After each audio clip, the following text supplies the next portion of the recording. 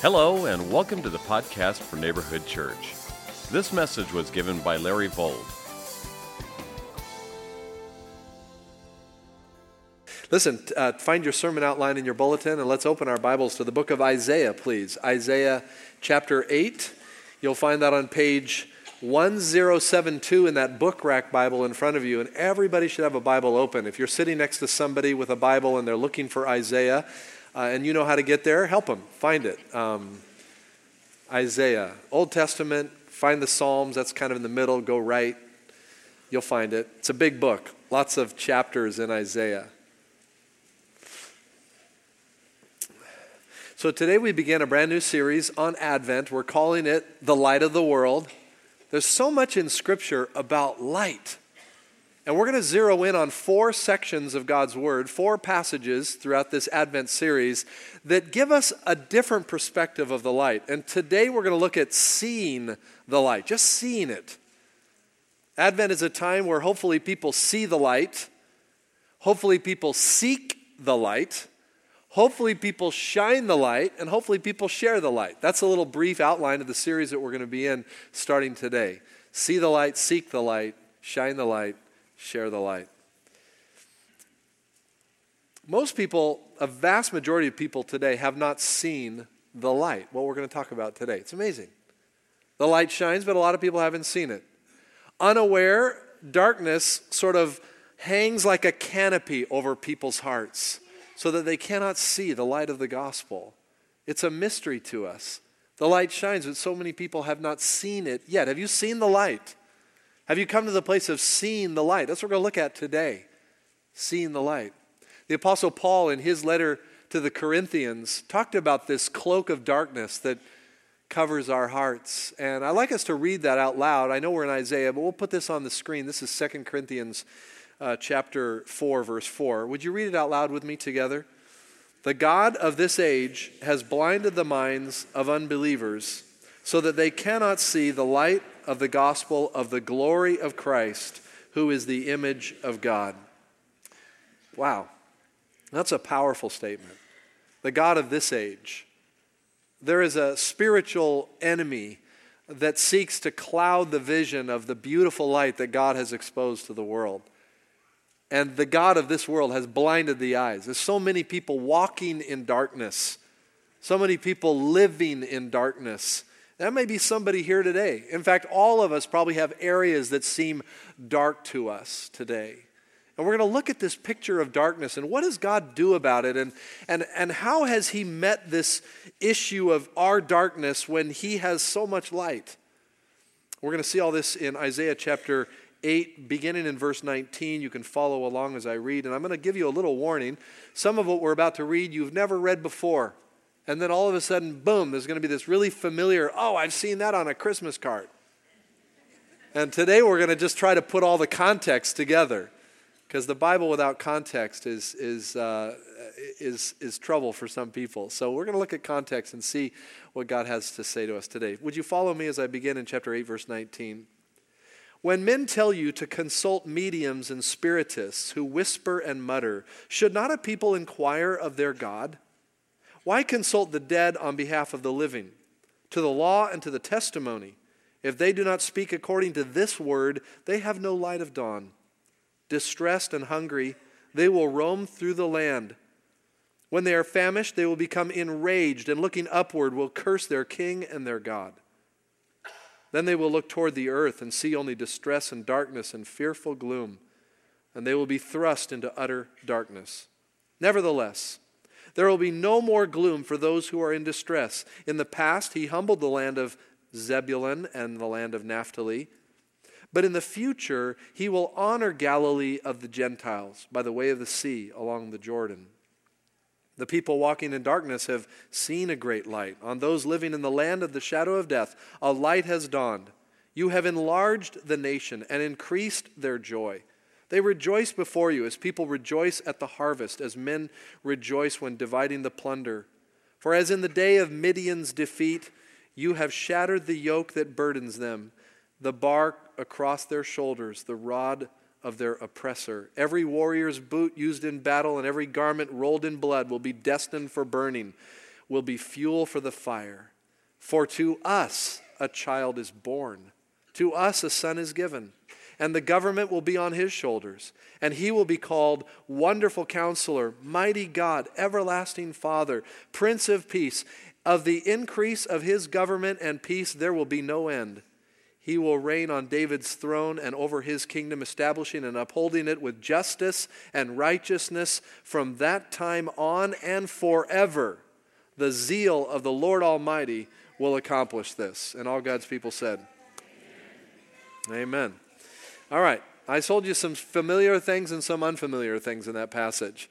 And this is an amazing passage. And what I want to show you today in a brief exposition of this little section are three movements that all speak about the light that's coming into the world and the relevancy of this light. And we'll identify all that right here in the text. Three movements. And if you're taking notes, I want you to recognize in this first paragraph, chapter 8, verses 19 through 22, a simple theme of this little paragraph is that our world is dark. Just say that with me. Our world is dark. How many agree with that today? Yeah. I mean, it's amazing the darkness that's in the world. And here in Isaiah's day, there's this darkness. And would you just circle in your own Bible, if you have your own Bible, the phrase, and because this is the key phrase of this whole little text right here, verse 20, they have no light of dawn. That's the way a lot of people are living. They have no light of dawn. Their world is dark. And Isaiah, let's talk about Isaiah for just a minute because I want to give you a little bit bigger picture of what's going on here. Isaiah is an 8th century BC prophet, okay? Prophesied during and after the reign of Uzziah, the king of Judah. And around 8th century BC, here's what's going on in the land of Israel. You've got a divided monarchy. Remember King David? He had a son named Solomon. Solomon had a son named Rehoboam. When Rehoboam became king, the nation split. 10 tribes of the north decided to put their own king in. His name was Jeroboam the first. Rehoboam, Solomon's son, is down in the south, and all of a sudden you've got this divided kingdom. You've got 10 tribes in the north, you've got 2 tribes in the south. There's like this civil tension between both groups. The king in the north decides to set up his own worship centers as a rival to Jerusalem. He sets one up in Dan, way up in the north, and Bethel down in the south. And he calls the people to go worship in those places. Samaria becomes the kind of the capital of the northern kingdom. And for what follows in the centuries to follow, all of this takes place around 920 BC, where the divided kingdom takes place. You've got a continuation of an unraveling of God's people religiously, economically, spiritually, politically. It's all going downhill. The northern kingdom is fraught with religious practices that were sort of blending with the worship of Yahweh, Baalism, the Canaanite gods. Everybody starts worshiping false gods and even mingling the worship of the one true God with worship practices that were set aside for cultic gods and the gods of other nations. And this whole thing begins to unravel. And prophets God sent to his people to warn them, to turn around, to repent, to come back to him. It was not his design that his kingdom split apart. And so the prophets would speak of this one day when the king, the ruler that would sit on David's throne would rule forever and ever. And this, we know from Old Testament history, was a picture of Messiah that was coming. He would be from the line of David, and he would sit on David's throne, and he would reign forever. And the prophets would warn and speak out against the injustices of the day and the unraveling of the people. It was dark. It was so spiritually dark. And around this time, in 8th century BC, we've got Isaiah coming on the scene. One of the biggest, we call him the major prophet of the Old Testament, not because he was more important, but because his prophecies were so long. It's a huge book. He's a major prophet, and he's prophesying in the south. He's prophesying to Judah. He's speaking into the king that sits on the throne in Jerusalem. But he's also prophesying, thinking of what's happening in the north. And some of his contemporaries, northern prophets, Hosea, Amos, they're doing the same work that Isaiah is doing, prophesying God's voice to the people. Turn and repent. Come back to God Yahweh. Come back and surrender your life to him. And in the meanwhile, people continue to turn, and darkness comes in. It was a dark day in Israel's life that Isaiah comes to prophesy. And he's prophesying to a king named King Ahaz. And Ahaz was not a good king. He was not good for his people. He sat in the representation of God for his people, and he was worried. He was equivocating. He was thinking that the north, meanwhile, what's going on in the north during this time is the great kingdom of Assyria is having a resurgence of power. Assyria was a major world power. First was Egypt, then was Assyria. And Assyria was a kingdom power that was amazing. And it was resurging its power during the time of Isaiah's day. And they were coming down from the north. Damascus was falling. They were soon to land in the land of Israel. And there was an alliance of kings in the north, including the king of Israel, who was trying to make this alliance so that they could become, on good terms with Assyria that was coming in. And King Ahaz in the south was looking at all this, and he was worried, and he was now shaking hands with the former Egyptian empire of the south, saying, maybe you guys can help us. And Isaiah is saying, would you stop looking for man's help? We need to get back to what God has to say. We need to trust God. And so Isaiah is being very bold to King Ahaz. In fact, if you go back to chapter 7, he actually goes out to meet King Ahaz in verses 3 and 4. Go out. God tells Isaiah, take your son Shear-Jashub to meet Ahaz at the aqueduct of the upper pool in the road of the washerman's field. They're meeting at the aqueduct because one of the first things that happens when you go under siege is that your water gets turned off. And Isaiah wants Ahaz to know that he's got something really important. And here's what God says. Say to him, be careful, keep calm, don't be afraid, don't lose heart because of those two smoldering stubs of firewood. And he's speaking about King Rezin of Aram and Pekah, son of Remaliah, who is serving as king over Israel at the time. They're just smoldering stubs of firewood. There's not even a firebrand in them, Isaiah is saying to Ahaz. Because of the fierce anger of Rezin and Aram and of the son of Remaliah. And then he goes on, he says, don't worry about them saying, let us invade Judah, let us tear it apart and divide it among ourselves and make it the son of Tabeel. Yet this is what the sovereign Lord says, it will not take place, it will not happen, for the head of Aram is Damascus, and the head of Damascus is only Rezin. Within 65 years, Ephraim will be too shattered to be a people. Now, what Isaiah is saying to Ahaz is he's saying, look, Assyria is going to come down. Assyria is going to supplant Samaria. And that's exactly what King, I believe, if I have my notes right on this, and let me just look at one thing here. Tiglath-Pileser was the king that actually entered into the land of Israel. And then it was Shalmaneser, the next king, that actually put a siege work up against Samaria. And within 3 years, that king actually died, and Sargon took over for Assyria. And they exiled the people of Israel out to Assyria, and they brought Assyrians into that region known as Samaria, which intermingled among the people. This was Assyria's way to sort of put away any rebellion. And so that whole northern region in Samaria, we know when we come to the New Testament, the despised people group known as the what? The Samaritans were sort of the half-breed. They were part Jewish, part Israel, and they had intermingled with the Assyrians who had come to live upon them. And that's why the Jews in the day of the Bible despised the Assyrians and despised the Samaritan people. A little bit of a history background there.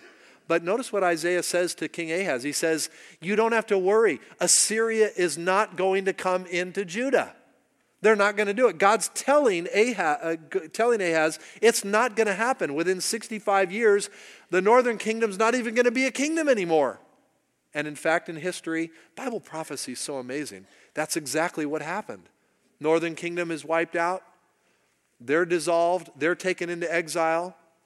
And it wasn't Assyria that came into Judah. It was what kingdom? It was Babylon. Right. So Assyria was actually taken over by Babylon. And that was 2 centuries later. Isaiah, the prophet, is speaking about stuff that's going to happen in the future. And he's not only talking about 2 centuries later, he's actually telescoping all the way out to this little town of Bethlehem, where a child is going to be born. In this dark world, oh my goodness, the light shines. Now let me just talk about darkness for just a minute, and I'm going to roll through this really quickly. I took a little too much time in the first service, but let me just, in verse 19, sometimes darkness is the yearning to meet our spiritual needs apart from God himself. Let me just illustrate that by what's going on in Israel at the time. Look at verse 19. Isaiah says, if you're going to consult mediums and spiritists, shouldn't you inquire of the Lord your God? This was sort of that syncretism, the blending of the religions of the world with God's people. And there were people looking for the future by calling up the dead. And Isaiah's going, are you kidding me? I'm speaking the truth about the future, and you would rather go and talk to people that are dead? What do they know? The whole medium, the whole occult was creeping into that region. Just like today, it's funny today to me to see a rise of spirituality in our culture that is completely turned off to and against biblical orthodoxy. It's just thick. People want to be spiritual. They want to have some kind of spiritual relationship. And I talked to someone, a young lady in her 20s, just a few weeks ago, and she was really searching and really hungry for, and I thought, wow, Lord, you're opening up a door. And I said, have you ever considered reading Scripture? And she just looked at me like I, right at that moment, became brain dead or something. I mean, she just said, the Bible? No, she dispensed any sense of accuracy, relevancy, or relatability to her life. And I had a few minutes, not long, but just to encourage her to rethink that in terms of the authenticity of Scripture, the power of prophetic word in the Scriptures. And yet, I think we went away from that conversation. She was, that's not an option I'm going to be looking at. I'd rather look at Eastern mysticism. I would rather look at the paranormal. I'd rather consider what those kinds of messages can bring into my life. That's amazing to me. This cloak of darkness that's over people's hearts. Same as in Isaiah's day. Should not a people inquire of their God? I love how Isaiah says this. In verse 20, to the law and to the testimony. He's saying, if we don't get it from God's word, we're not going to get it. Secondly, sometimes our darkness is a political darkness, and I don't want to spend a lot of time on this, but in Isaiah's day, it was a political darkness.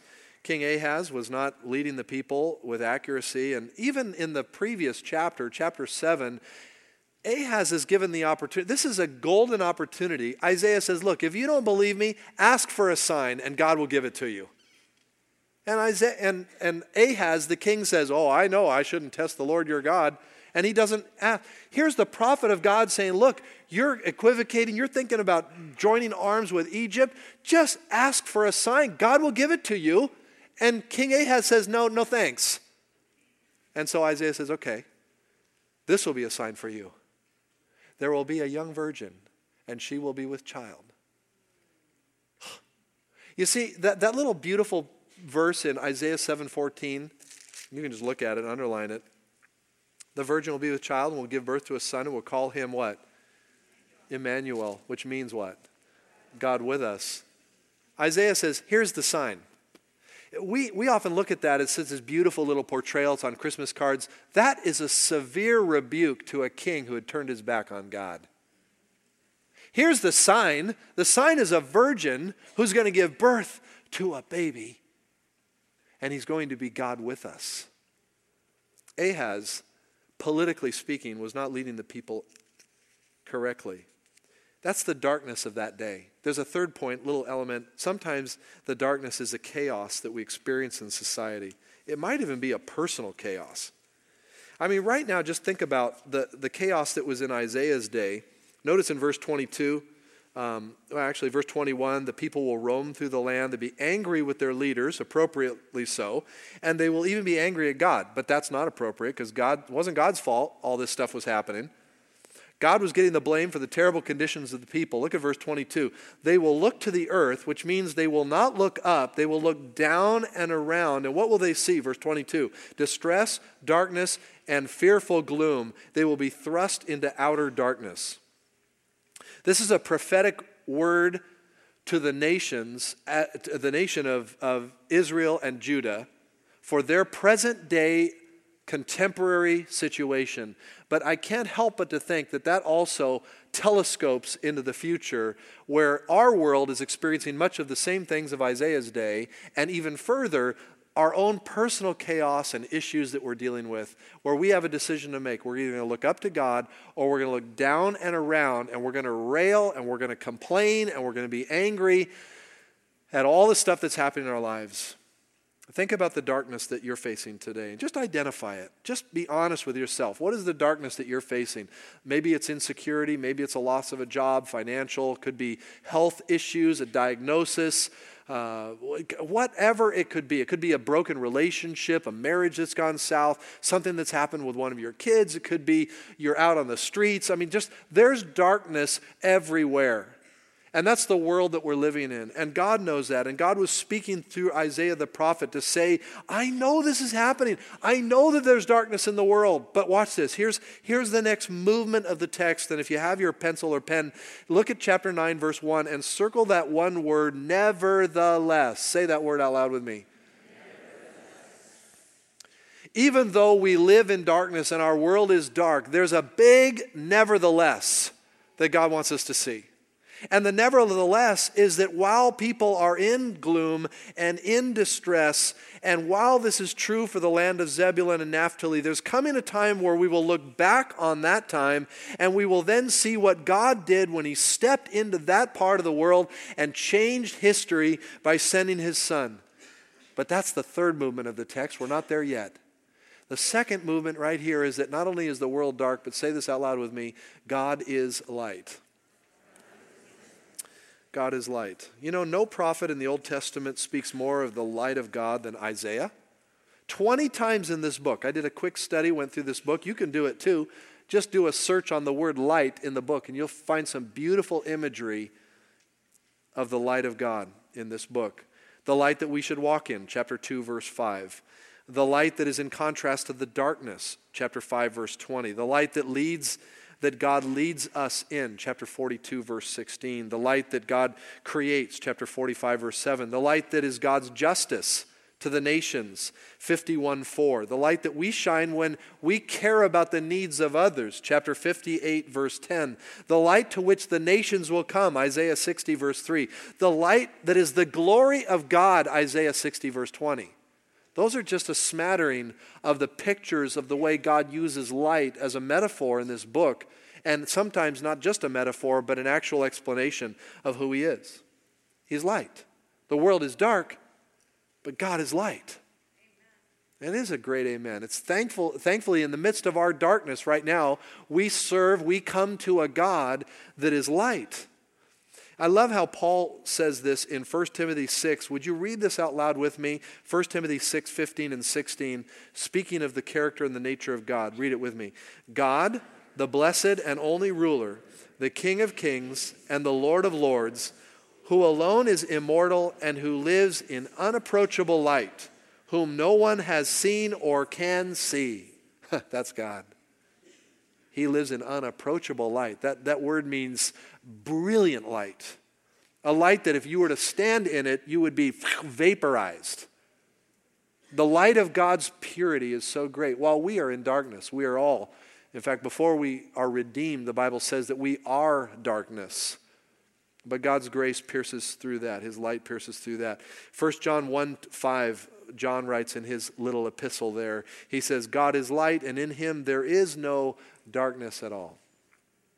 This is the character of God. So when we see light, everything changes in our lives. Everything changes. If your world is dark today, personally, economically, socially, politically, whatever else you want to fill in the blank, here's the good news. God is light. And here's the question. Have you seen him? Have you seen him? Does he bring hope in the midst of the darkness that we all face? I like verse 2, the light that would dawn. Look at that. In verse 2, the people walking in darkness have seen a great light. On those living in the land of the shadow of death, a light has dawned. By the way, interesting little grammatical piece here. Notice the future is placed in the past tense. The light has dawned. That's a little device that the prophet uses to say, this is gonna happen. I'm going to tell you about the future, and I'm going to put it in the past tense. I love that about God's word. So accurate, so true, dependable. Believe it. Put your faith and trust in it. When people see God's light, here's what happens, and I'm just going to walk you down through this unfamiliar part of the text. First of all, verse 3 shows us that there's development. And if you're taking notes, you could just draw or write into there next to development things like restoration, peace, redemption. Notice verse 3, you have enlarged the nation. That little phrase there talks about what God is going to do. Remember, at this time, Israel was constricting. It was, Israel now is even no more. In Isaiah's day, he witnessed Assyria coming in and taking over the north. All the people of the south began to tighten up. We're smaller and smaller. We're just this little thing. And the writer Isaiah says, the light will come and God will enlarge the nation. That's a picture not only of the reality of God bringing his people back into his land, and all of this is fulfilled in prophetic scripture, someday yet future, and yet it's a picture also of what has been taken away will one day be given back. God will expand what has been shrunk. God will give back what has been taken. God will redeem what has been lost. This is the beautiful part of what happens when anyone comes to the light, when anyone sees the light. It's the promise of God that he restores. He's a redeeming God. He puts things back together. Amen? We don't always see it that way. We forget that the light of the gospel is a restoring light. God wants to restore your life today. It's not just, someday in heaven, and that's true, because in this life we don't always see the full restoration. So take courage, take heart today. If you're living in what looks like darkness to you and you haven't seen that coming back, that enlargement, that beautiful restoration in your life, wait, because the day is coming. That's what the Bible says. God's going to right all the inequities, all the injustices. Praise God. That day is coming. Secondly, I want to point out that there's delight. There's delight. Look at verse 3b. He will increase their joy. They rejoice before you. There's a picture of joy here, a picture of delight. Light brings delight. I met with a young man this past week. He's been through so much, but a big smile on his face. I'm so glad God's brought me to know him. He just expressed over and over in the little conversation we had the joy in his heart. Doesn't surprise me. When people get their life on track with the gospel, when they see the light of God, he puts joy in our hearts. He puts a smile on our faces. He gives us hope. Thirdly, there's deliverance. There's some imagery here of battles that are fought and blood that has been staining boots and garments that have been rolled in blood, but they'll be destined for burning. They'll be fuel for the fire. God's putting it all away because he's delivering his people. One of the contemporaries of Isaiah's day was a prophet named Micah. Micah prophesied with Isaiah in the southern kingdom. At the same time, Hosea and Amos were prophesying in the northern kingdom, just to give you a little context there. And Micah at one point, as I read this, I thought, wow, I need to say this when I'm finding myself in times of darkness. And I want to invite you to as well. Listen to what Isaiah the prophet said. He said, do not gloat over me, my enemy. Though I have fallen, I will rise. Though I sit in darkness, the Lord will be my light. Because I have sinned against him, I will bear the Lord's wrath until he pleads my case and establishes my right. He will bring me out into the light. I will see his righteousness. That's Micah 7, 8 and 9. I love that. Try saying those words. Yes, sometimes the consequences of our lives bring a sense of darkness around us, but you just hang on, beloved, because as you trust God, he's going to work deliverance in your life. Our God is a deliverer. He's a delighter, and he brings great focus and great help and development to our lives. I see three movements in this text. The first movement was, the world is a dark place. The second movement in chapter 9, verses 1 through 5, is that God is light. And with that light comes development, delight, and deliverance. And here's the last little part. And if you have your Bible, I want you to take a little pencil or pen, and I want you to underline these three words, for to us. That's the next part of this whole transition. No light of dawn, nevertheless, for to us. Those are the three hinge words in this text, because for to us introduces that our hope is in a person. His name is Jesus. The world is dark. God is light. Our hope is Jesus. It's so simple. The world is dark. God is light. Our hope is Jesus. Say it with me. The world is dark. God is light. Our hope is Jesus. Can I introduce him to you? In verse 6, for to us a child is born. That's the birth of Jesus himself. That's the baby born in Bethlehem. But look at this. To us a son is given. How could a son be given? He was a son before he was the child born. This is really important Christian theology. We worship the Christ who lived, who was alive from eternity time past. He didn't become Christ or become God at his birth. Are you following this? He's sent from the Father. He is not the Father. There is Father, Son, and Holy Spirit. And Jesus, the Son, was given to us in that little manger at Bethlehem. A child is born, a son is given, and the government will be on his shoulders. Oh, this is what Israel was waiting for. And he will be called. This is his name, Wonderful Counselor, Mighty God, Everlasting Father. What an amazing description. Prince of Peace. The picture of who this child, this son that is given, really is. We did a whole series on those names, the name of God, say his name, a few years ago.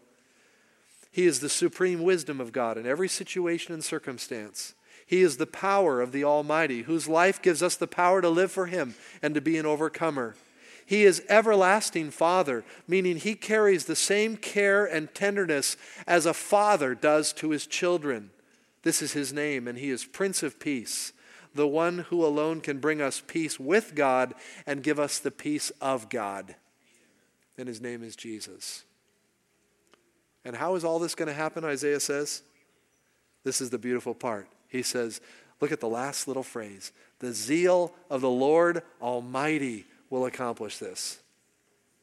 No one's going to stop this because God's determined to make it happen. And almost 2,000 years ago, it happened. Jesus came. And someday Jesus is coming back.